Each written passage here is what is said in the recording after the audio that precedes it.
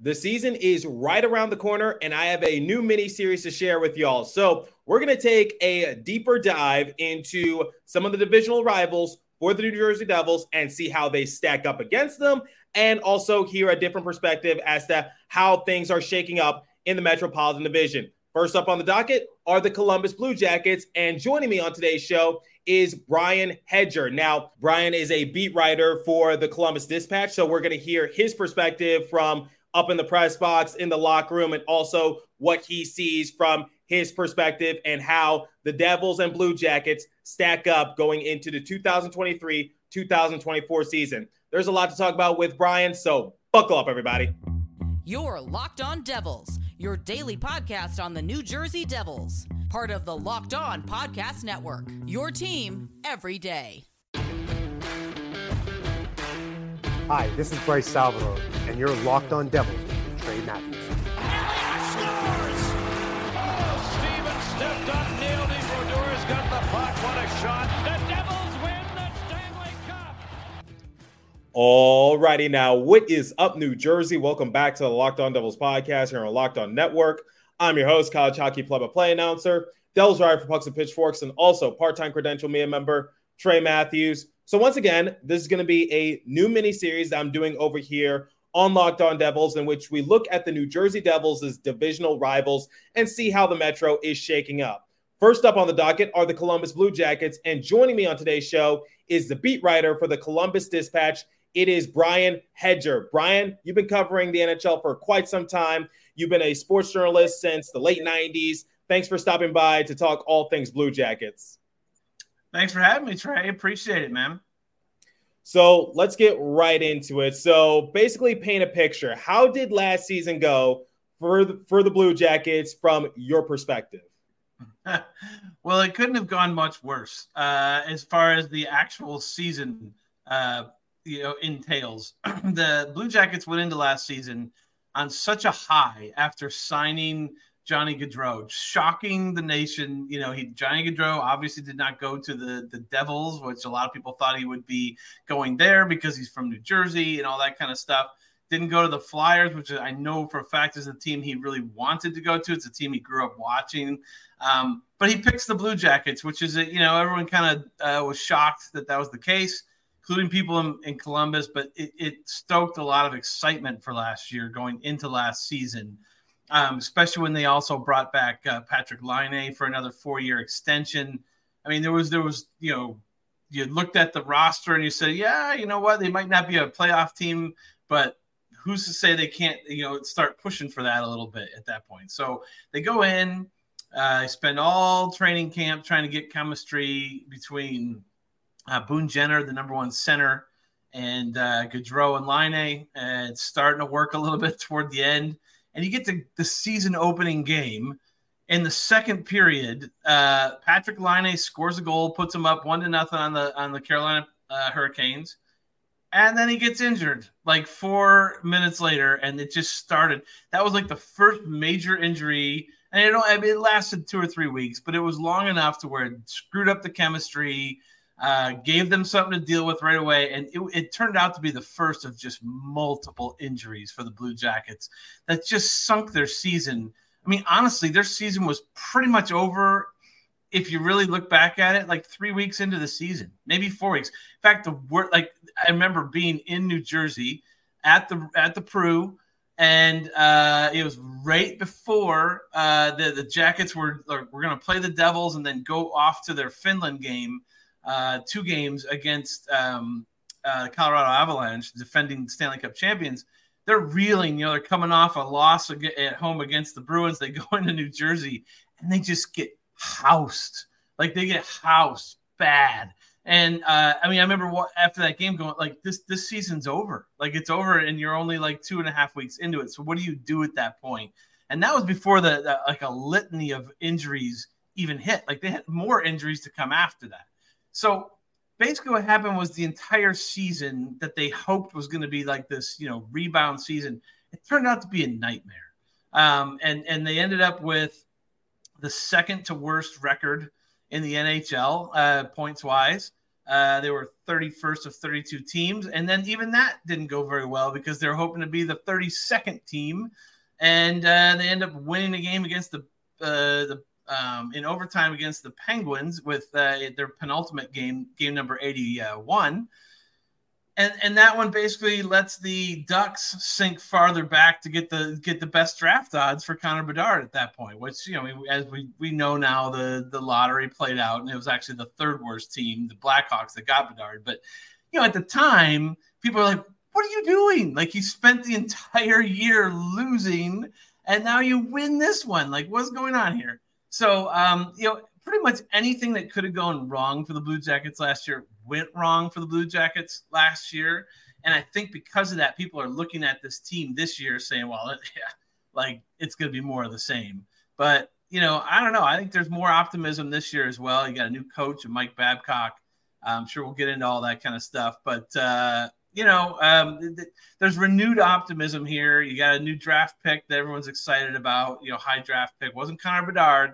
Was Adam Fantilli, but everyone's excited. Don't worry, there's still more in store with Brian and the Columbus Blue Jackets. But before we continue, I want to tell you guys about AG1. It's a product I use literally every day. So AG1 is a foundational nutrient supplement that supports whole body health. And once again, I drink it literally every day. I gave AG1 a try because I got to be happier. I got to be healthier. My body's a temple. I got to start treating it as such. So I drink AG1 before I record an episode, before a long car ride, before I go to the gym, wherever the case might be, because I am always on my feet and I need some energy in my industry. So AG1 is a foundational nutrient supplement that delivers comprehensive nutrients to support whole body health. AG1 replaces your multivitamin, probiotic, and more in one simple drinkable habit. Science-driven formulation of vitamins, probiotics, and whole food source nutrients. AG1 is raising the standard for quality in the supplement category. AG1 helps build your health foundation first. So if a comprehensive solution is what you need from a supplemental routine, then you need to try AG1 and get a free 1-year supply of vitamin D and 5 free AG1 travel packs with your first purchase. Go to drinkag1.com/NHL Network. That's drinkag1.com/NHL Network. Check it out. All right, let's get back to our conversation with Brian Hedger of the Columbus Dispatch, and let's hear some more insight regarding the Blue Jackets. Take it away once again. One of the main storylines last offseason was, in fact, something you mentioned, the addition of Johnny Gaudreau and re-signing Patrik Laine to a 4-year extension. But what were your personal expectations going into the 2022-2023 season? Because on my end, I said, yes, this is exciting for Columbus. And yes, I was a little salty that Johnny Gaudreau decided to sign with Columbus, like you mentioned. So adding salt to the wound in that sort of way. But my thing was Columbus was one of the youngest teams in the NHL. I believe it was them and then the Buffalo Sabres. So I said, Johnny Gaudreau is going to do his thing. Boone Jenner, he's going to do his thing. Patrik Laine, he's going to do his thing. But the problem is the roster surrounding them is relatively young. And coming from someone who has covered a relatively young team in the Devils, who were the youngest team in the NHL not too long ago, I said those young guys are going to hit a wall come January or February. So my prediction for Columbus was they'll get off to a good start, but they'll start to fizzle out halfway through the year because those young guys are going to hit the wall. But like you alluded to, they hit that wall way early in the season, close to Halloween when they first played the Devils. So I just want to get your perspective. Is my assessment of Columbus correct? What were your thoughts going into the season? Yeah, I think that you had it pretty good there as far as them being. That's the whole thing with Columbus, right? At least the last 3, 4, 5 years, until since they moved on. Even when Nick Foligno was here as the captain, and you had David Savard and those guys, this was always still a young team. That's kind of the way it works with general manager Jarmo Kekalainen in charge. He finds talent. He finds young talent, and he's really good at it, him and his staff. But, sometimes there's no experience. There's no replacement for experience, right? And so, it's a very delicate balance where you can definitely very quickly become too young. And I think that maybe you're right. Last year, they were probably still a little too young I mean, they even had a second-year coach last year in Brad Larson that ended up losing his job at the end of the year, unfortunately for him. A good coach, but and he'll probably be a head coach again someday down the line. But it all kind of worked together to be like just create this big tailspin, and it hit way earlier, like you said. I mean, I think a lot of people I think a number of people kind of looked at it the way you did, Trey, where it was like, they're going to hit a wall eventually, and they're going to crumble. Well, the wall got moved up by about 2 months because of the injuries, and it just all crumbled right at their feet. And I think there was a point there early, probably wisely, if you ask me, and they'll never admit this publicly, because the NHL would hate it. But when you're in a situation like that, and your season basically goes completely off the rails 3 weeks into it, and there's a guy like Connor Bedard sitting out there with the number 1 pick, and nobody knows exactly who's going to get that pick. I mean, you don't try to lose, but maybe you don't try to make a ton of trades either to account for the injuries, and just kind of let things organically happen the way they happen. And I think that's actually a little bit, I think that played a little bit into it as well. As soon as the injuries hit, they certainly used those opportunities to help some of their young guys. You speak about young guys, they got even younger. They started off young and they got even younger. They're playing Tim Burney at one point, nobody even thought that he was going to sniff the NHL last year at all. And he did. And he actually handled it halfway decently for himself. So it was pretty solid. But I mean, those are the kind of situations where they were like, you know what, let's just use this year as a development year. And let's just, just have guys like Kent Johnson play a lot of minutes, and Kirill Marchenko come up and play a lot of minutes. And now Cole Sillinger kind of regressed last year a little bit after he was dynamite as a 18-year-old 2 years ago, and then just kind of regressed last year a little bit, fell into a little bit of a funk, but he's still young. They have a lot of young guys still, even on this roster. So it's going to be, what'll be interesting is, I mentioned Babcock earlier. So Mike Babcock has coached young teams before, obviously. We've all talked about what happened with Mitch Marner and all that kind of stuff. But he's got that experience of coaching the Maple Leafs under white hot pressure of in Toronto. Well, now he's going to be able to have that, maybe not the same roster, but there are similarities there. And you're in Columbus, Ohio now. So the media intensity and pressure is just not going to be there the same way it was in Toronto. And I think that actually does matter a little bit, with some of these things, because there's he's free to do more of the stuff he wants to do, I think, without being, we're going to question him on stuff, but we just tend to, in our market, tend to get overlooked. Doesn't matter what we write. Doesn't matter what we ask. Doesn't matter what we say. People just kind of forget about Columbus a little bit. And I think that, Babcock's sort of looking forward to that a little bit, I would guess. And I think that plays into the Blue Jackets' favor a little bit, that they could be one of these teams that kind of comes out of nowhere potentially and actually has a pretty good rebound season. Yeah, as someone who covers the Devils, who's been credentialed and had the chance to talk to a lot of players, I definitely know that feeling. The Devils have to be good in order to get some attention our way. But that's just how it is. A small market team out east, and the Devils get the short end of the stick. You got 2 football teams playing in New Jersey, but they don't claim New Jersey. They claim New York in the Giants and the Jets. But moving on, and we'll talk about Mike Babcock a little later. He definitely has a history of winning because he led the Detroit Red Wings to the Stanley Cup in 2008. Unfortunately, players don't really have all that good things to say about Babcock, and I'll get your thoughts on that in a moment. But let's look at some other key offseason moves for Columbus. So they traded a first-round pick to the Philadelphia Flyers in a 3-way trade with the LA Kings in exchange for Ivan Provorov. They obtained Damon Severson from the Devils via a sign-and-trade, the second sign-and-trade in NHL history. Drafted Adam Fantilli. I'm a little biased because I love the Michigan Wolverines, but drafted him 3rd overall from the University of Michigan. Which offseason move has been your favorite, and how will some of those players I listed impact Columbus next season? Well, I think if you're a Blue Jackets fan, and most Blue Jackets fans will answer that one Fantilli, just because outside of Ryan Johansson, when they had him before they traded him for Seth Jones, they had Derek Brassard when he was young as well. They drafted him.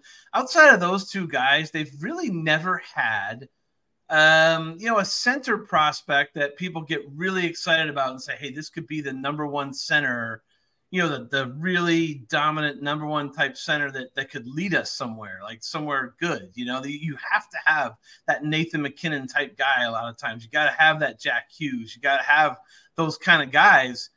Nico Hischier, those are all number one overall picks, and you gotta have something like that to really do some things in most cases in the NHL. I mean, people look at the Vegas Golden Knights, right? Like they win the Stanley Cup. I can't believe I've heard this a number of times this offseason. Yeah, well, they won without a really good center. What? Like, are you talking about like Jack Eichel was drafted second overall? He is a stud. He is really good, and he was really good in that playoff run for them. So, like, you kind of have to have that. And I think the Jackets, personally, I liked Leo Carlsson just as much in the draft. I think he went to the Ducks second overall. I think he's going to be a superstar. I think he's going to be really good, like an Andrei Kopitar type, real big. When he grows into his body, he's a good passer, all that stuff. But how do you not like Fantilli either? You know what I mean? Like this draft, the Jackets were super lucky in that this draft didn't just have one superstar at the top of it. It didn't just have two potential superstars at the top of it. It had like three or four, like maybe three superstars. And then like you start going down to potential like future stars with Will Smith and those kind of guys. So they had their pick, and so I think they're sitting pretty either way, no matter how it broke with the Ducks. But when the Ducks picked Carlsson, Blue Jackets fans went crazy at their watch party. They want this guy, even though it is funny. You're in Columbus, Ohio, and you got all these Michigan guys who are and they're good. Like Kent Johnson's going to be a really good NHL player, Michigan guy. Zach Werenski's already there if he stays healthy, Michigan guy. Like you got all these guys, and it's kind of funny, but like the fans here are like, I don't care where they played college as long as they lead the Blue Jackets to great things.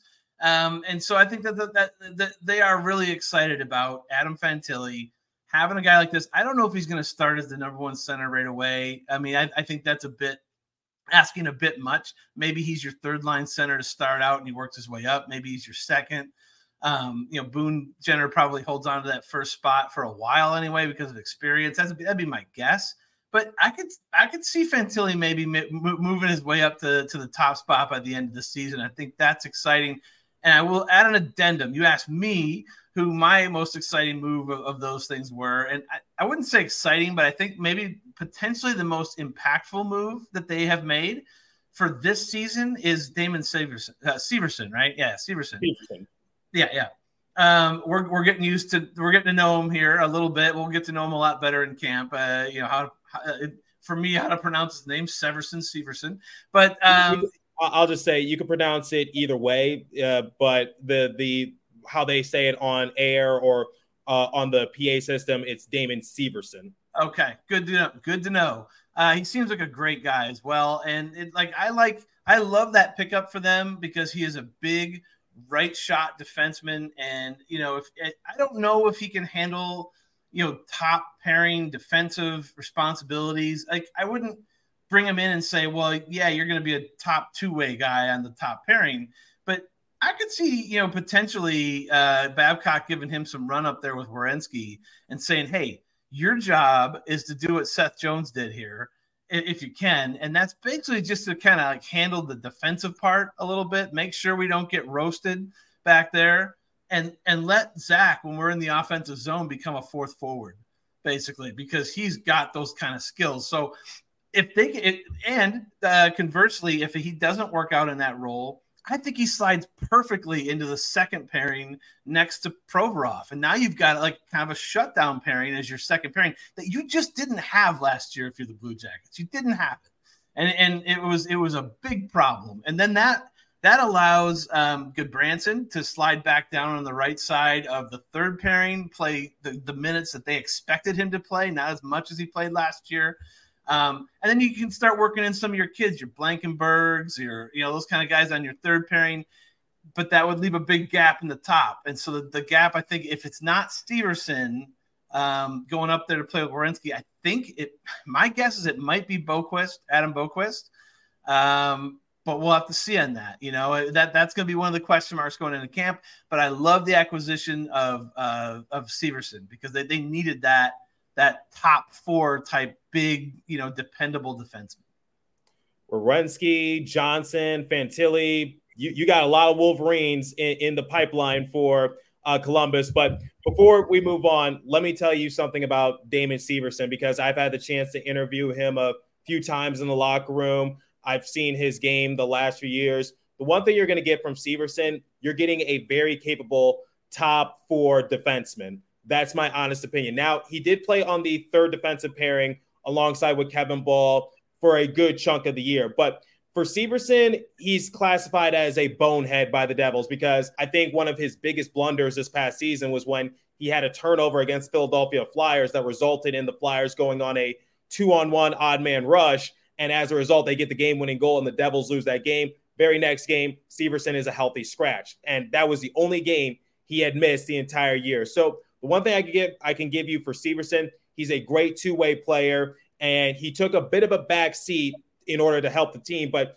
he was still second amongst Devils defensemen in points. He was fifth on the team in defensive point shares with 3.7. He was third on the team in blocks with 115. So I think for Severson, you're definitely getting someone who is capable of playing those top line defensive minutes. So I talked about on my show, I like the deal for the Blue Jackets getting Ivan Provorov and pairing him alongside Damon Severson. I think that's going to be somewhat intriguing to see. But Severson, he's a great leader, and you're going to love him in the locker room. When you interview him post-game, he's going to give you a lot of insight, very calm, very collected, very nice guy. He was one of my favorite players to interview last season. So that's what I could tell you about Damon Severson.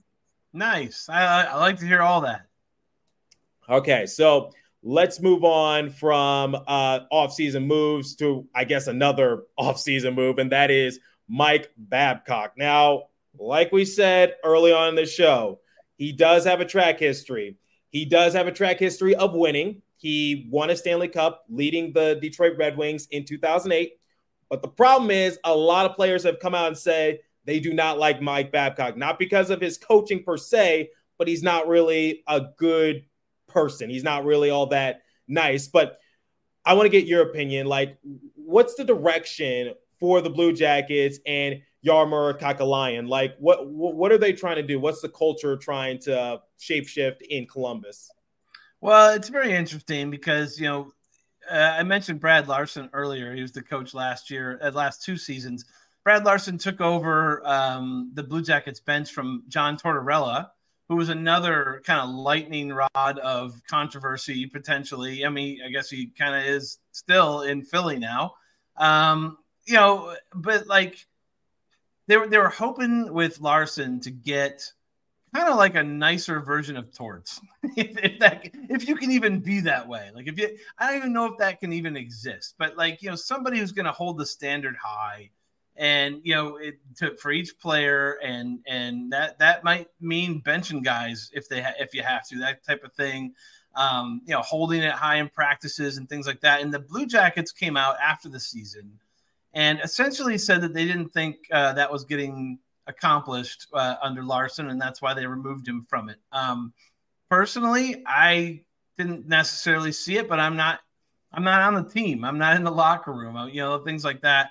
And I think one thing that plays into Babcock's favor here in terms of, he does come in with a reputation. I mean, there's no doubt about it, right? Like, everyone has talked about this endlessly, and they're going to continue to talk about it, especially after what happened. And it was in Toronto, which is like the mecca of like hockey media that, people like, just goes on and on. And it just gets talked about endlessly in a vacuum.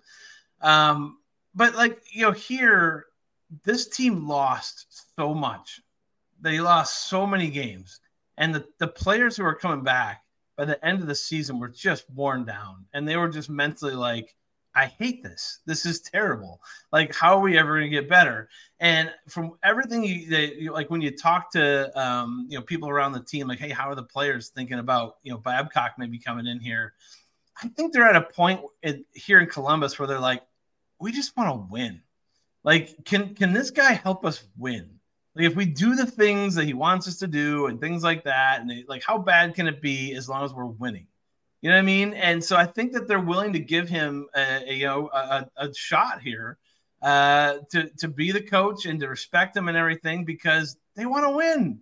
And he's got over 700 games of winning to his credit in the NHL. And he's got the Stanley Cup and he's got the gold medals and he's got the World Championship golds with Canada and all that stuff. So like he comes with a pedigree as far as like, his resume and from people I've talked to, like, you'll be very hard pressed to find another coach in the NHL or anywhere in the world really who's better at preparing for games and scouting opponents than Mike Babcock.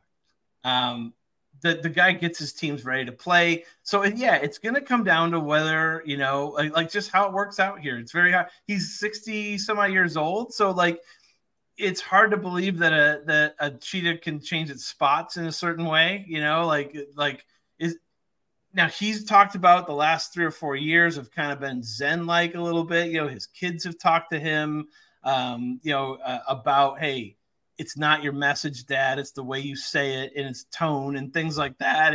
And he did coach at the college level in Canada, and he also helped out with Vermont. So, he's looking at those things saying, hey, look, I learned a few things about dealing with younger athletes now.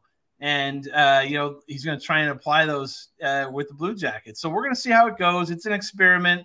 It's a 2-year contract. It's not like a 10-year contract, not an 8-year, not a 5. It's a 2-year contract. And to be honest with you, so Jarmo Kekalainen's got 2 more years left on his deal. Team president of hockey operations, John Davidson, has 2 years left on his deal. Mike Babcock has a 2-year deal. So it's almost like, hey, let's see what happens here this year and next year, and then we'll see what happens with the Blue Jackets' future going forward. Okay, so when talking about the Blue Jackets, another thing I want to touch on is the goaltending, because we all know how important goaltending is in the NHL. The Devils are definitely no exception. It's been the talk of the town for the organization for the last few months with Vitek Vanecek and Akira Schmidt. I was watching one of my fellow colleagues over at Locked On, and they were basically saying like Elvis Merzlikins, one of the biggest question marks is he ready to take his game to another level, or can he be sturdy in net? So I want to get your thoughts. Is Elvis the go-to guy for Columbus, and is he going to help take the Blue Jackets to hopefully a different level? Well, when you have a $5.3 million salary cap hit, attached to your name, and the first year of that extension was last year, and it went the way it did, you better be ready to live up to that. And going into the offseason, that's what Elvis said. He said he was gonna dedicate himself this offseason to making improvements. Whether it's physically, the guy's in great condition. I don't know how much better he could get, physically, but there are things you can always work on as a player, as a goalie in the offseason, and he maintains that he was willing to do that. I think that the biggest improvement in goal, whether it's Elvis Merzlikins or Daniil Tarasov, who is the most likely backup guy for this year for the full year if he stays healthy, both of these guys could potentially, it all comes back to Babcock, right? So basically, one of the reasons that Mike Babcock has been so successful and such a winning coach in the NHL level is that his teams always have a set way to play defense. They have a set system. Everybody's on the same page, and it all works to help the goaltenders figure out tough situations, right? Like this last season was a train wreck, in Columbus, where like the goalies just faced ridiculous scoring chances night after night after night. I mean, people maybe don't want to believe this, but you could take Carey Price in his prime and put him in goal for the Blue Jackets last season, and he'd probably have a 3.5 GAA or higher. I mean, like they were facing 2-on-1s, 2-on-0s, 3-on-0s, leaving Sidney Crosby completely unguarded, off faceoffs in key moments. Like the goalies had no shot. So like you combine that with the fact that Elvis also struggled last year, it was a disaster. So it can't get much worse than it did before. And I've had several people, even since the draft, tell me, the one thing that where you're really going to see a difference with Mike Babcock, especially after adding Severson and Provorov, two very, experienced veteran defensemen to that defensive core, you're going to see it in the defensive zone. So like the goalie no longer has to say when the puck's coming in and it's coming down in a rush, the goalie no longer has to like guess and be like, I wonder what my defenseman's going to do here. He's going to know as soon as that puck enters the blue line, he's going to know what the defenseman's going to do and then what he has to do to cover his part of it. It's taking the thought process almost completely out of it, because you're like a robot. You know what you're supposed to do, and you just do it. And then it comes down to your talent level. Can you stop the puck or not? And Elvis Merzlikins has elite level to stop the puck when he is on, but he's got to be feeling good in goal. And it's hard to feel good in goal when the puck's going past you, as often as it was last year on bad scoring chances. So I think that Babcock's going to help out there, and it'll be interesting to see what Elvis we get. But another thing is that's hopeful for the Blue Jackets is Tarasov. Tarasov's a 6'5" goalie who's always like pushing 6'6". He blots out the sun, and there's not a lot of places to shoot when he's actually on his game and he's like covering the angles and everything. Good luck. The best play against him is rebounds and trying to make that big body move, because otherwise, if he soaks the puck up, it's going to be a long night for your shooters.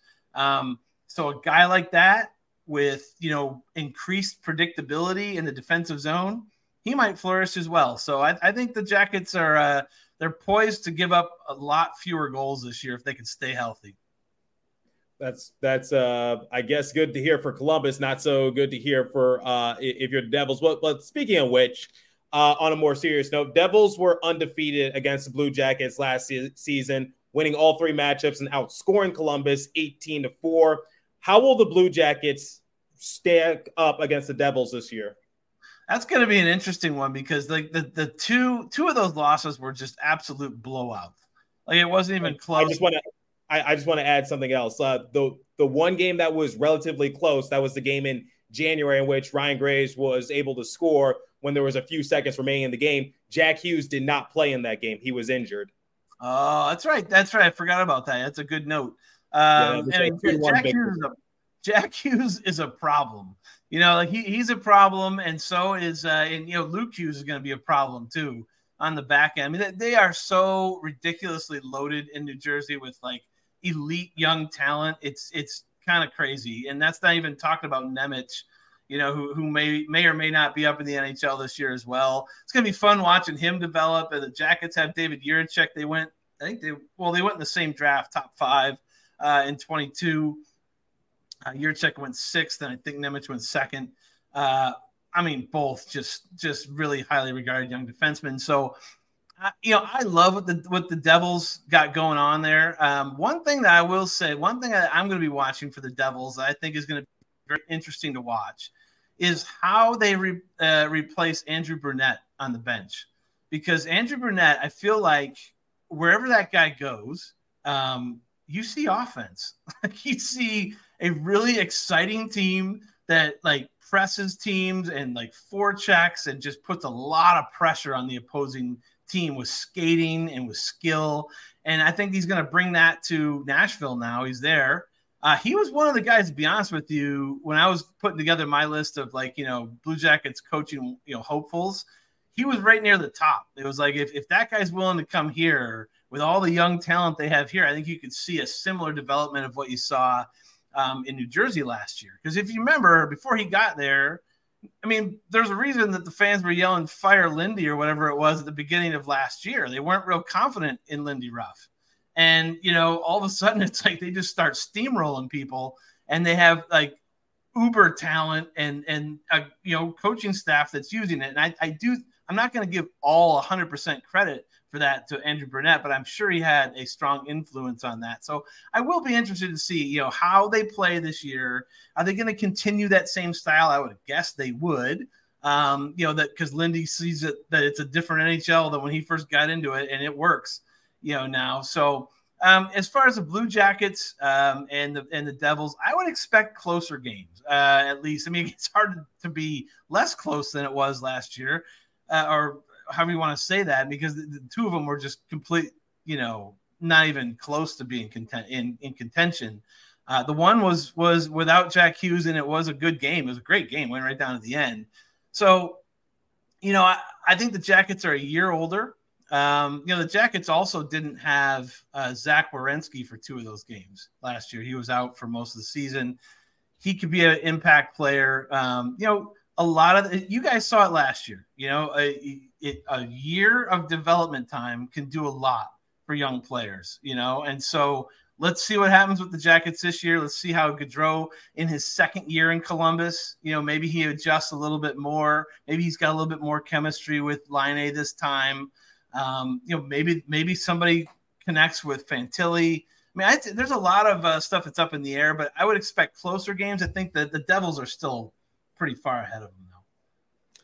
Yeah, I mean, we'll see what happens. And like I said, I expect for Johnny Gaudreau to do his thing along with a few other key Jackets players, but obviously they're still relatively young, and we'll see what happens. And I'm excited to see what Damon Severson can do this upcoming year with Columbus as well. And by the way, his jersey number, in my opinion, very random. I don't know why I don't know why it's in the 70s.